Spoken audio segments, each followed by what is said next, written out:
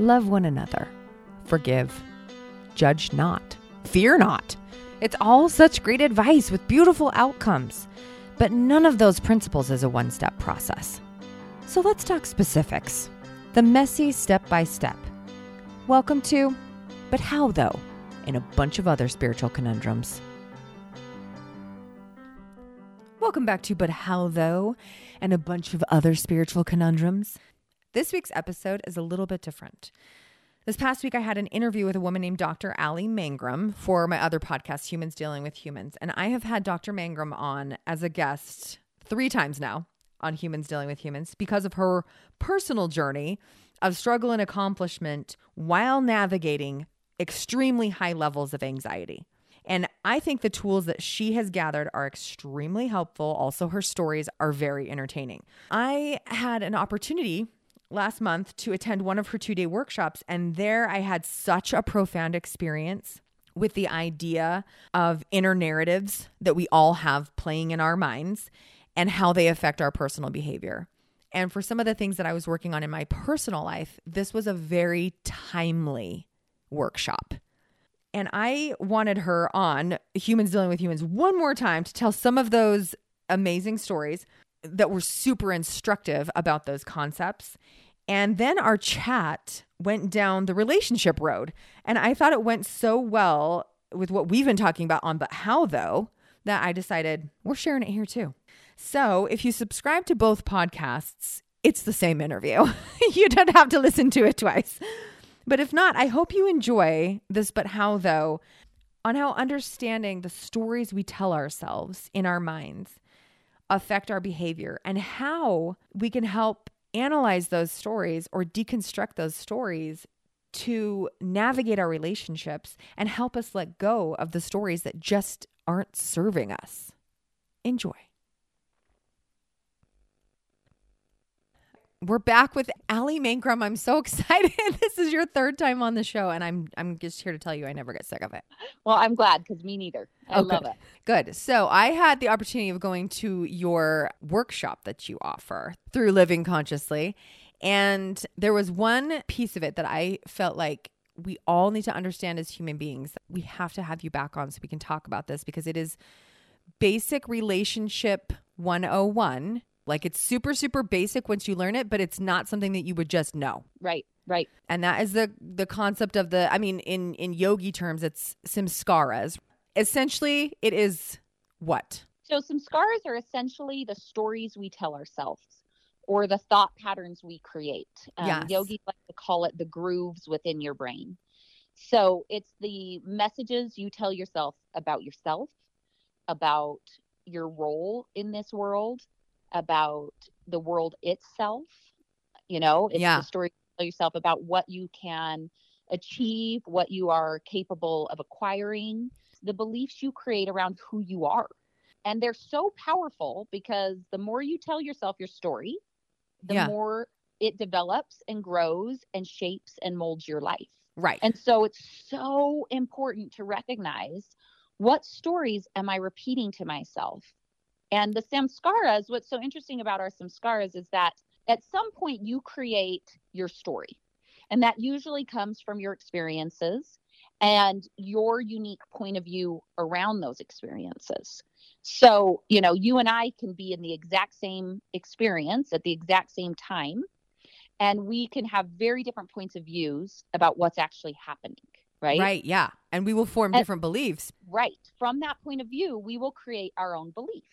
You have a point of view enough times, the same message comes up enough times to you that you change it from just a point of view to a belief.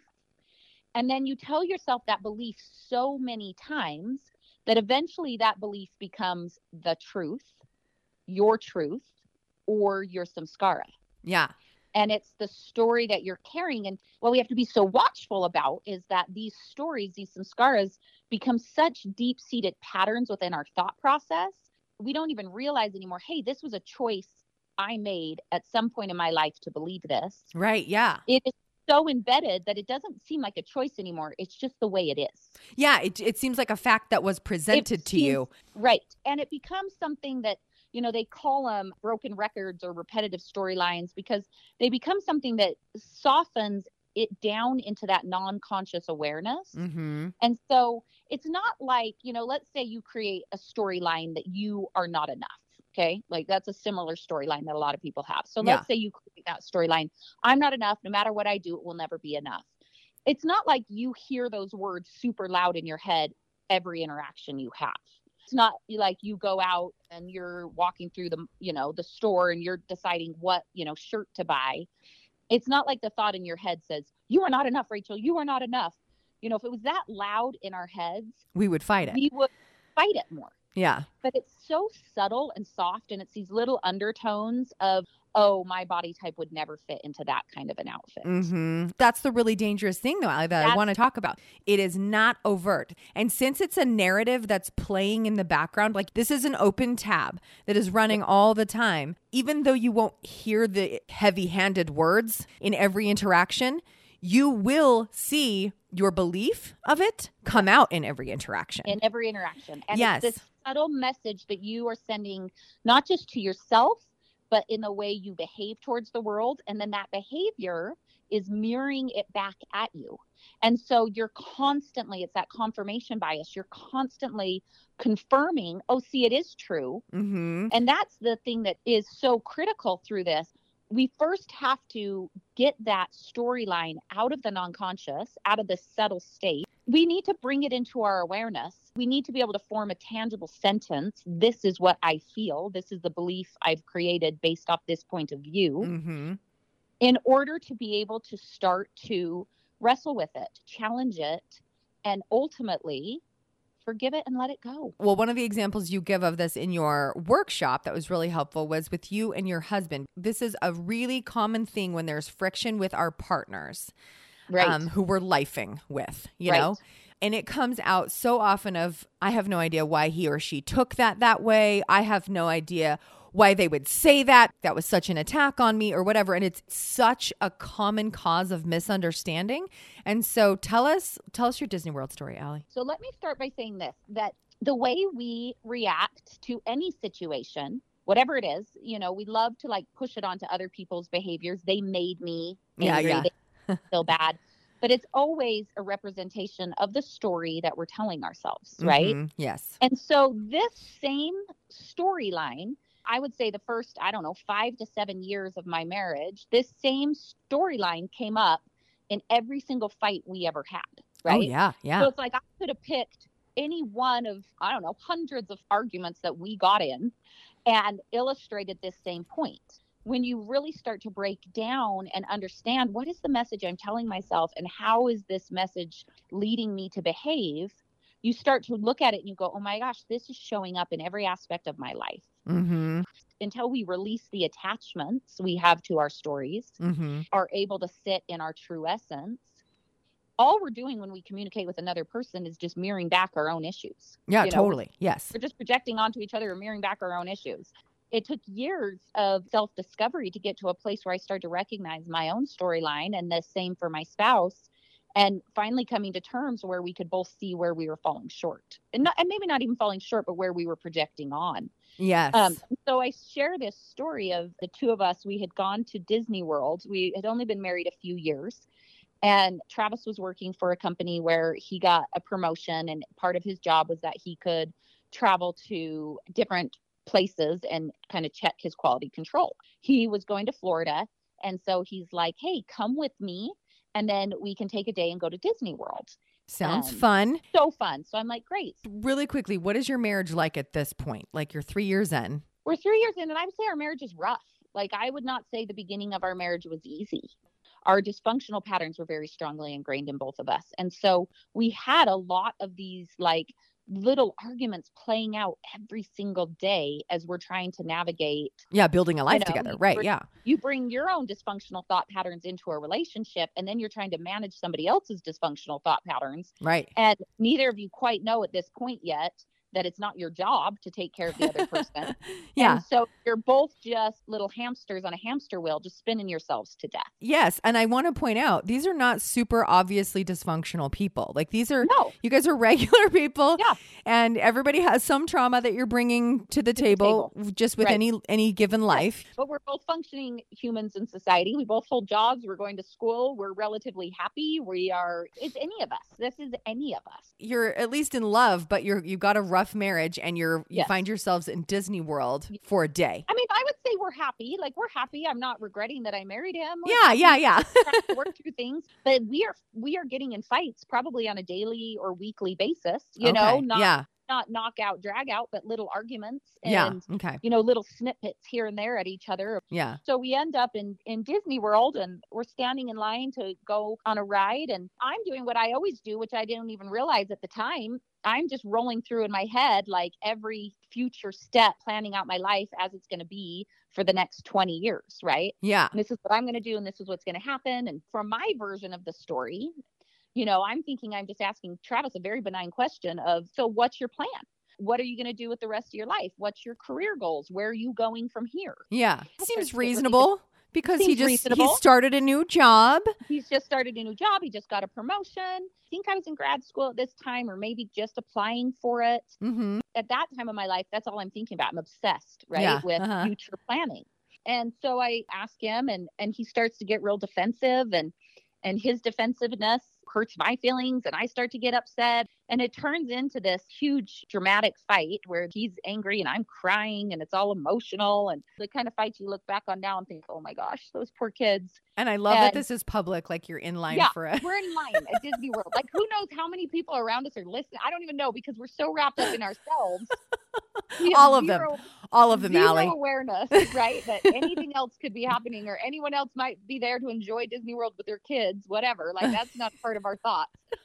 And some point, I think he just storms off and leaves me. And I'm like at Disney World, like, I don't even know what hotel we're staying at. Like, oh my gosh, like, I hope he comes back for me, because I have no idea where I am. And, luckily he comes back, and, we think we work it out at that moment, right? Like, I'm sorry, you're sorry.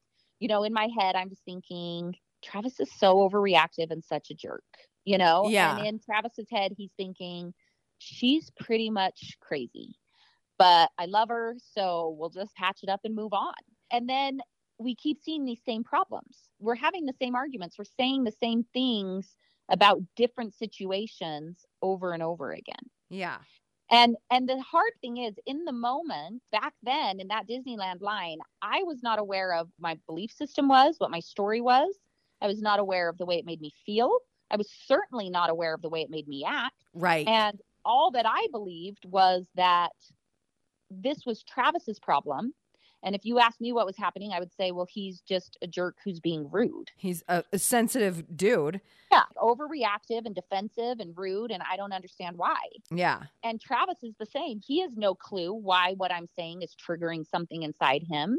Yeah. All he knows is that I'm crazy, and I'm always asking him all these questions that how in the world can he know what he's going to be doing 20 years from now? Yeah, and you've got all these expectations of he's got to have the answers now. And he doesn't even know why he's feeling this way. All he knows is that it's pissing him off. Yeah, right? Right. And, if you asked us back then, that's it. That's all we'd know. Travis is a jerk. Allie's crazy. That's all we know. Right. And then it's like, okay, we'll start to realize this isn't going to work. We can't go on like this. Right. Mm-hmm. Like, this isn't good for us. If we bring kids into this environment, this isn't good for them. I know I love this person, but we got to figure out how to not have this same issue whether we're in Disneyland line or trying to decide where to go eat or whatever else, Right. That level of friction, it's just not sustainable. Yeah, it's not sustainable. So we got to figure this out. No matter how much love there is, if there's this much also suffering, we got to figure out what's happening, right? Right. I started studying yoga, and I started diving into some of these philosophies and recognizing okay, I need to look inward. That's what I have to do first. Mm-hmm. Like, I can't keep projecting and blaming all this on Travis. I'm not saying he doesn't have a part of it, but if I want to heal, I have to let go of blame, and I have to pick up personal responsibility for everything that's in my wheelhouse. Right. And I hope that he will do the same, but I don't have charge of that. Mm-hmm. But years of just diving into myself. Yes. Yeah.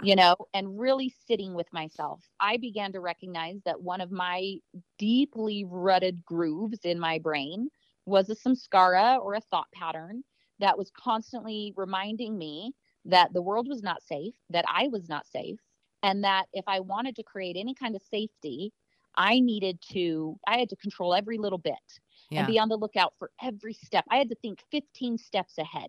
That's why I'm standing in Disneyland line instead of being able to be present and enjoy myself at Disney World. I'm thinking, I got to know. Yeah. What are we going to do from here? What's our next career path? Where are we going to be 20 years down the road? Right. And if someone meets that with, well, I don't know, then you're like, then you're all idiots. And I'm the only one that can make sure we're safe then. Right. And I don't realize it, but it's triggering this feeling of insecurity, lack of support, and this feeling of, well, then I don't have anything stable to stand upon. Yeah, we can't trust anyone then. And if I can't trust and I don't have anything stable to stand upon, and my world could be pulled out from under me, I'm going to feel very uncomfortable, right? Yes. And I'm going to be very aggravated. It's going to cause me a lot of anxiety. Mm-hmm. And I didn't realize at the time that when I would become anxious, I would have physical sensations, right? Yeah. But I would also start hearing a message in my head. Now, the message in my head didn't say, Allie, you're not safe. You need to control everything. The message in my head said, Allie, this is life or death, and it is up to you to protect people, yourself and others. Yeah, Allie, this is your job. This is your job. You figure it out. And if other people are reacting as if this isn't a big deal, it's only because they don't understand. They don't know. They don't see things as far ahead as you do. And so you're the only one that sees the true danger you're in. Yeah, you're the only one that knows we're all about to die. Exactly. There was no thought ever that said, you know what also is a possibility, Allie? That things could just work out, that everything could just be okay. That voice had not been given any attention yet. And so all I had listened to was the voice that said, this is going to end terribly. Yeah. And you've got to fix it. Mm-hmm. The only one that can ensure it doesn't end terribly. The only one that can ensure it doesn't, right? Is you. So looking back, it's like, I hope at some point we do get to see these records of our lives, Looking back, I don't know if sweet little Allie in that Disney World line came across quite so sweet, Yeah. She was like, Travis, what are you going to do with your life? And he was like, well, I don't know. And you're like, then you better think about it. How dumb are you that you don't have a plan already? Yeah. You should already have this figured out. Look at me. I'm in grad school. I have a plan. What's your plan? I have a plan. I have a plan. So what's your plan? Right? Yeah. That alone, that's only half of the story. And that alone is enough to create a lot of friction. Right? Yeah. One thing I've recognized is that when I behave like that, when I start to get kind of controlling and aggressive, people don't like it. It's weird. Right? It's weird. But they tend to get defensive, right? They tend to get a little aggravated, a little aggressive back. Because if someone's pushing at you, you are going to push back at them. Just looking at things from my side of the fence, it's like, okay, if I can figure out how to create safety, support, and security within myself, another way of saying that is if I can learn to meet my own unmet needs, then I don't have to constantly be latching onto others as either a parasite or a victim or a controller or a martyr.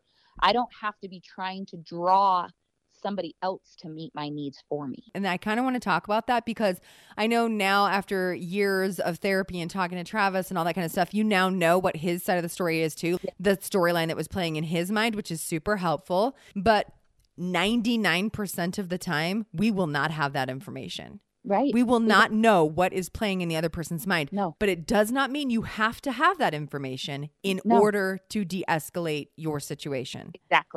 Exactly. And that's why throughout the workshop, I really try to add in these other elements of okay, yes, this is so important, understanding the samskaras, but then we also have to understand how to meet our own needs and recognize what those are, and then understand what we are responsible for and what we are not responsible for. Right. And that's where healthy boundaries come in. Right.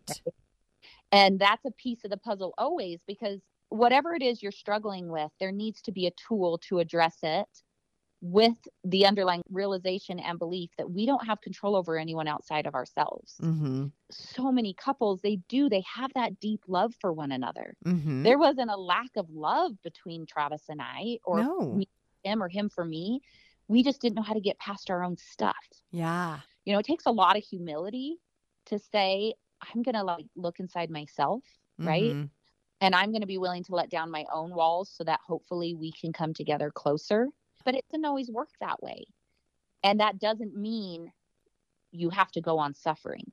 No. There are Yeah. so many other tools that you can pull in, because I hear that story from a lot of people too. They're like, well, that's so awesome, but my spouse would never do that, so we can never get to that. That's just another storyline that you're giving yourself, where you are giving someone else your power. Mm-hmm. That's a really good point, because it's just You know? another storyline. And I think what's really, really important here is to understand that although it's interesting, fascinating, and could even be helpful to know what another person is thinking or their storyline, it is 100% not necessary for you to get the peace that you're looking for. Right. For you to liberate yourself, which is all that Mm-hmm. we do. And any path to liberation, any path to self-actualization, any path to enlightenment Yeah. is not dependent upon anyone else. No, never. And I think And that's the most beautiful thing, but it's the hardest thing, Right. because we don't want to let go of that idea. We want to believe someone else has to fix it for us. And Right. that's why we're being or so affected someone by their else behavior. Yes. Or someone else is holding us back. You know, that's Yes. the story I hear all the time. Like, I'm ready and I'm doing everything, but they continue Mm-hmm. to tear me down or pull me back or cause me this suffering. You know, my kids are fighting and being obnoxious and it's stressing me out, or big, huge things that are happening in my life. It's like, okay, I'm the only one that gets to decide how much of my peace and contentment I give you. Right. Because they literally can't take it from you. It is a connection to you and your universe. And that's what's so liberating about it, is it's not dependent on anyone or anything outside of you.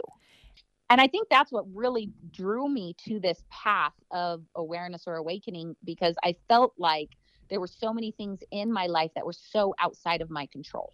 Yes. You know, so many things that I was like, I will never be able to change this. Mm-hmm. And it always left me feeling very hopeless, which I don't think there's a worse feeling than hopelessness, you know? No, And especially if you feel completely impotent. I am Right. powerless. I'm powerless to create any kind of change. Yeah. And finally, I just remember thinking, okay, I want to find a way that I can be at peace, regardless of if this chaos around me ever stops. Yes. Because I can't control that, but I want to find a way that I can be at peace regardless of it. And I would like to talk about that for a second, because I think so many of us as human beings, we walk around with this high functioning anxiety. We have a high level of it, but we're not quite aware of it, because we truly do believe we are responsible for things that we are actually not responsible for.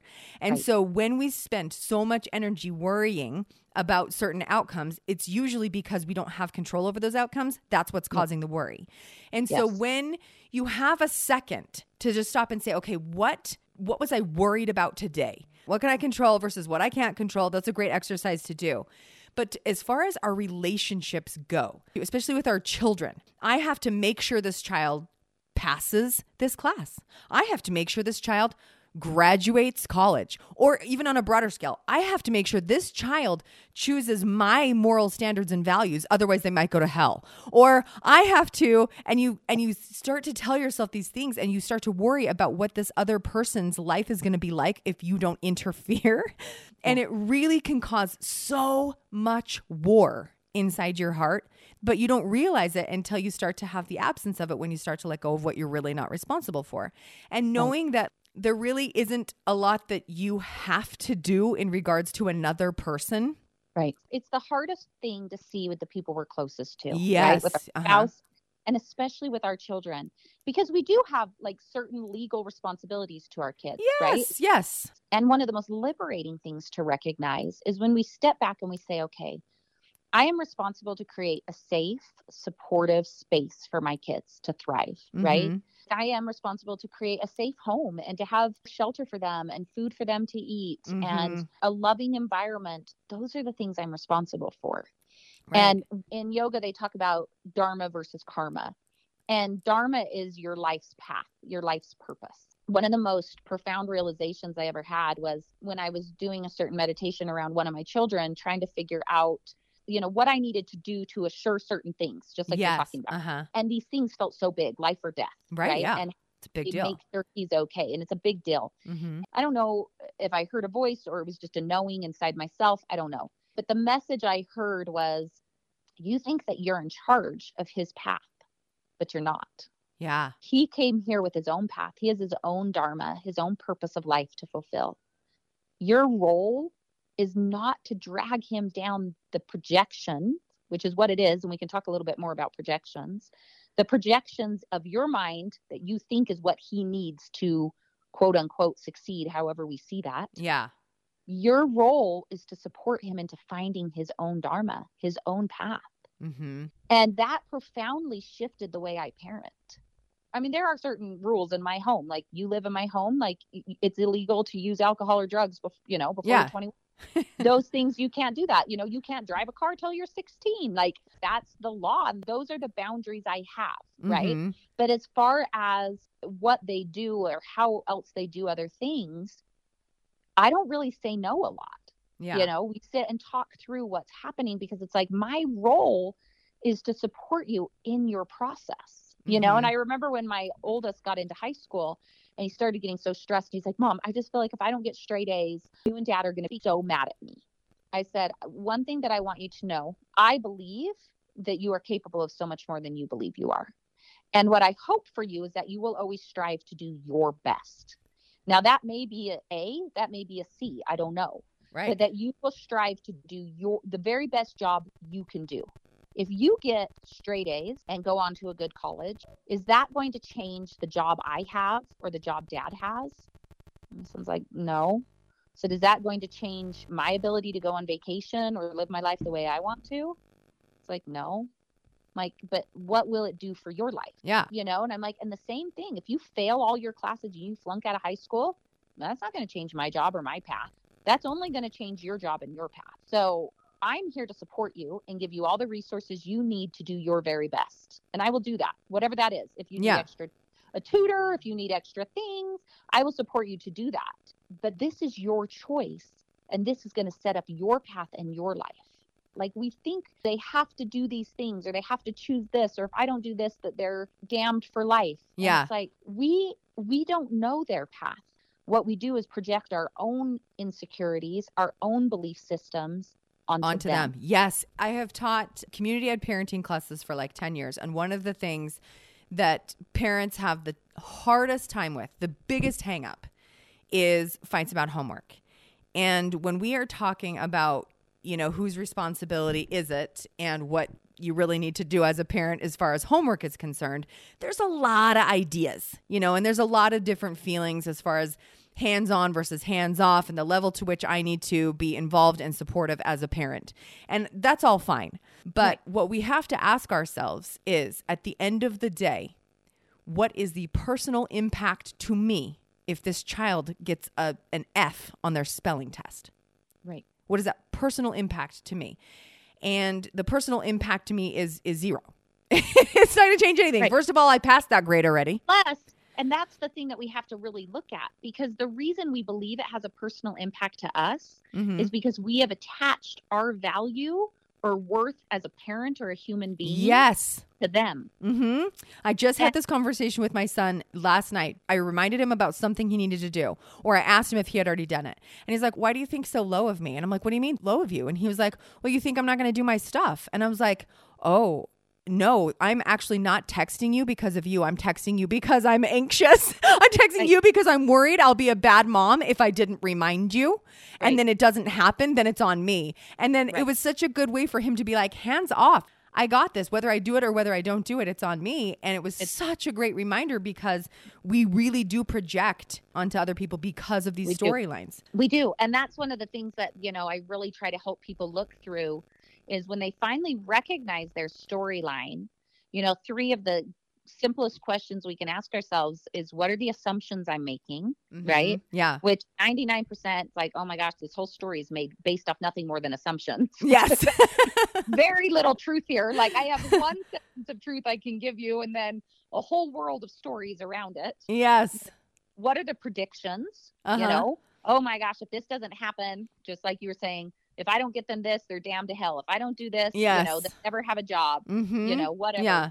And then what are the projections? Yes. What are the pieces of this that are my issues that I am now placing onto you? Yes. And the saddest thing is when there is that projection, what that does is it robs us of the ability to be what we were meant to be for these little humans that we're so blessed to have as that support. Because now it's not about them anymore. It's about us. Yes. It's about our insecurities, our worries, our anxiety.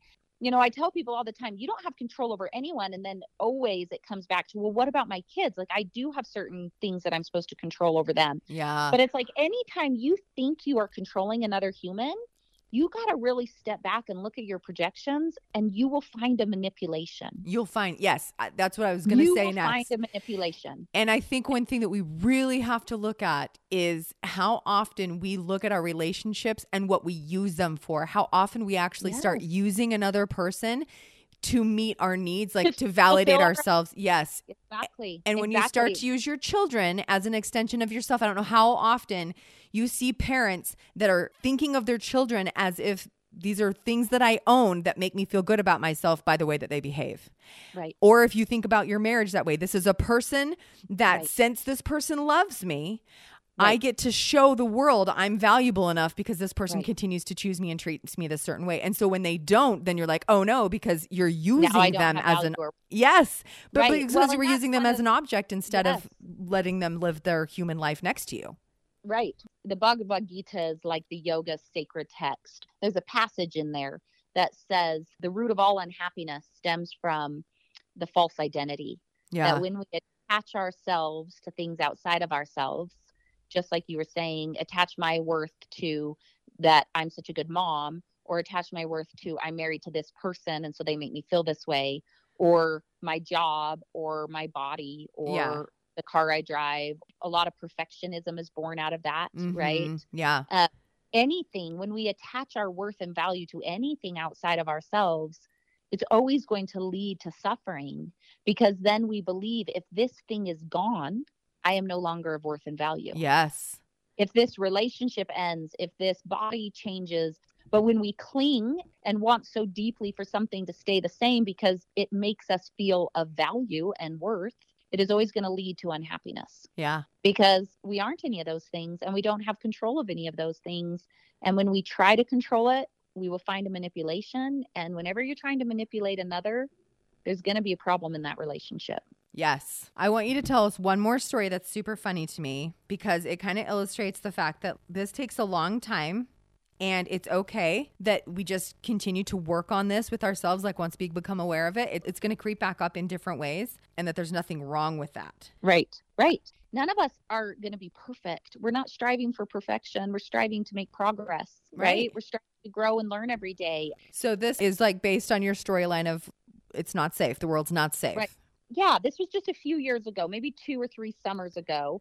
Every summer I go on a backpacking trip with a group of girlfriends, and we choose different destinations, and we usually backpack 2 nights, and, we'll maybe hike around 20 to 30 miles. Okay. And we had gone to a place that I wasn't familiar with.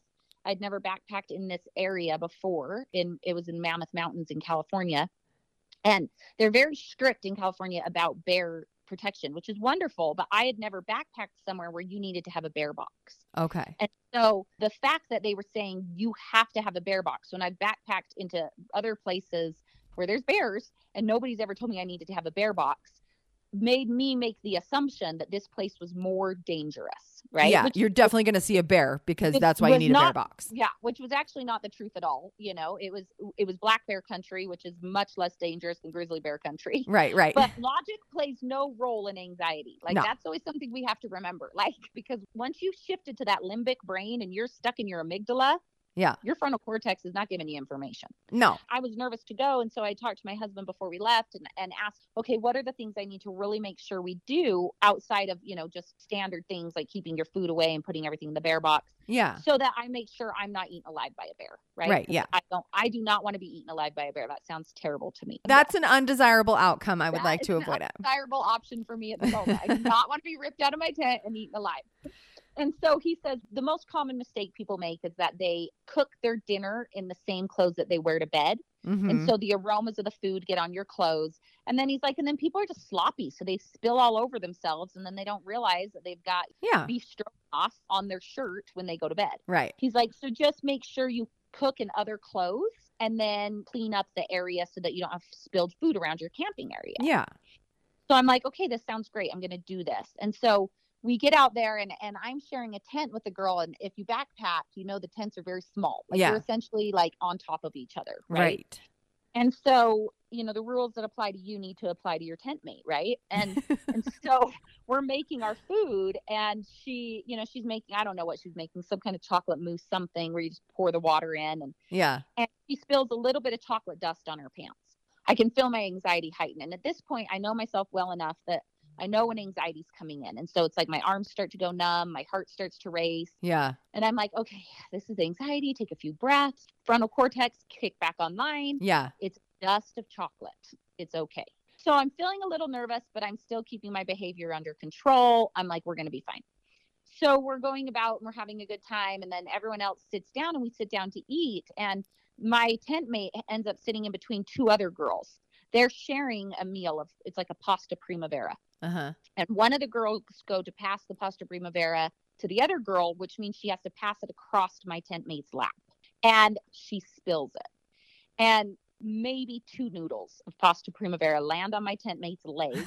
And then the rest of it lands on the floor. Yeah. But suddenly, like every alarm in my head goes off. Because now I'm like, now not only do we have chocolate, but now we have pasta primavera on our pants. And we're like maybe 5 feet away from our tent. So now our eating area is also littered with food. Yes. Right? Yeah. And I feel my whole body turn numb. I feel it rushing up into my head. I'm like ready to lose my mind. So I'm like, I got to get out of here.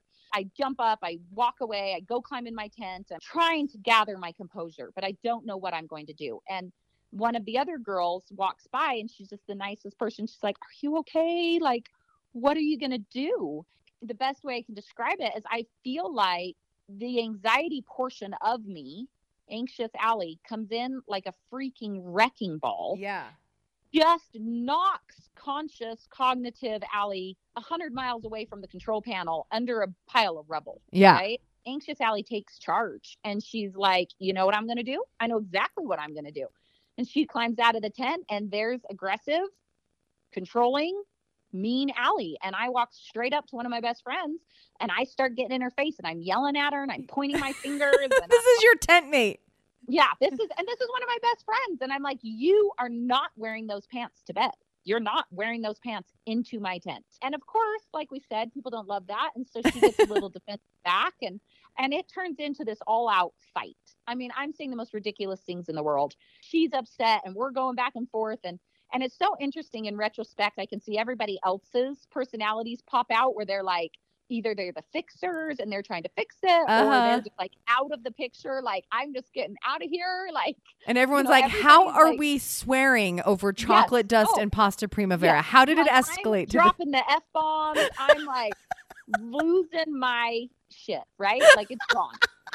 And at some point, and I talk about this and there's a meditation I help people through because it's really hard. It's like people are like, well, how am I ever going to become that aware of myself? Right. Yeah. Yeah. And so like in the workshop, we really talk about it. Like I walk you step by step and I give you a meditation as to like how to discover these aspects. Right. Right. Yeah. But one thing I've known through the practice is that when I am behaving this way, one of the ways the world behaves back at me is they get defensive, but they also treat me as if I'm being childish. Yes. After a comment I made, like, I'm going to leave. Like, I'm like, that's fine. I'm leaving. And she's like, really? We're like 13 miles into the backcountry and we're like 10 hours away from home and the nearest airport's like 5 hours away, but you're just going to leave. So she's like, what are you, like 5 years old? And that statement, suddenly I'm like, oh my gosh, finally real Allie gets knocked online. And she's like, oh yeah. Like, oh, I remember now. Like when I'm acting like this, people treat me like I'm childish. Yes. So that light bulb finally goes off in my head and I'm like, it's like I can feel, regular Allie's like screaming, like she's trying to she's like crawling, trying to get back to that control panel. She's like, no! The pause button, It's yes. like, that's one tool I teach people. It's like, there's a pause, there's a witnessing moment where you have to step back. I'm sitting there and I try to teach everyone, like, you have this toolbox, so you got to grab a tool, you know? And so I'm like, what tool? Oh, I got to call this by name and I got to own it, you know? And I look at my friend and I'm like, hey, time out. This is my anxiety talking. And I'm so sorry. I let my anxiety and my fear dictate my behavior. And through that act, we could talk later about the other things, but through that act, we were able to resolve it. So we both laugh about it now all the time. Like, we were crying and hugging and, you know, sharing stuff and, you know, all the things that, you know, that bring you closer together. Yeah. Like, it just brought us closer together. And I mean, it's one of those things where it's like, okay, yeah, I'd love it if that part of me never showed up again. That would be beautiful. But in reality, she's going to. Yeah. She's going to show up, and she's going to show up in minimal ways, and she's going to show up in huge catastrophic ways. And if I give myself tools to manage and deal with whatever level she shows up, then I don't have to damage relationships. I don't have to suffer. I don't have to tell myself another story that I'm a terrible person. That's the point of it. We're never going to be perfect. There's going to be highs and lows in our life, and all of those are okay. They're all part of our experience. And my only objective and goal through any workshop I teach, any podcast I go on, is to help give you tools to navigate whatever experiences you're having. Mm-hmm. Because there is a tool and there is a way that we can get through it that does not lead to suffering. You're not going to avoid the pain. That's an inevitable part of human life and existence. But you can avoid suffering. And to me, that's enough right now. Isn't she fantastic? I hope you enjoyed that interview with Allie as much as I did. And Allie has a ton of information online and in her app to help a person really be able to navigate their own emotional health. And her app is called Living Consciously. It's free. She has tons of meditations that you can do. And the website where you can find information about the workshops, if that's something you want to do, or find her phone number if you wanted to do like a one-on-one session, or if you just had any questions about it, if you want to go, is www.meditatewithallie.com. That's meditatewithallie, ALLI.com.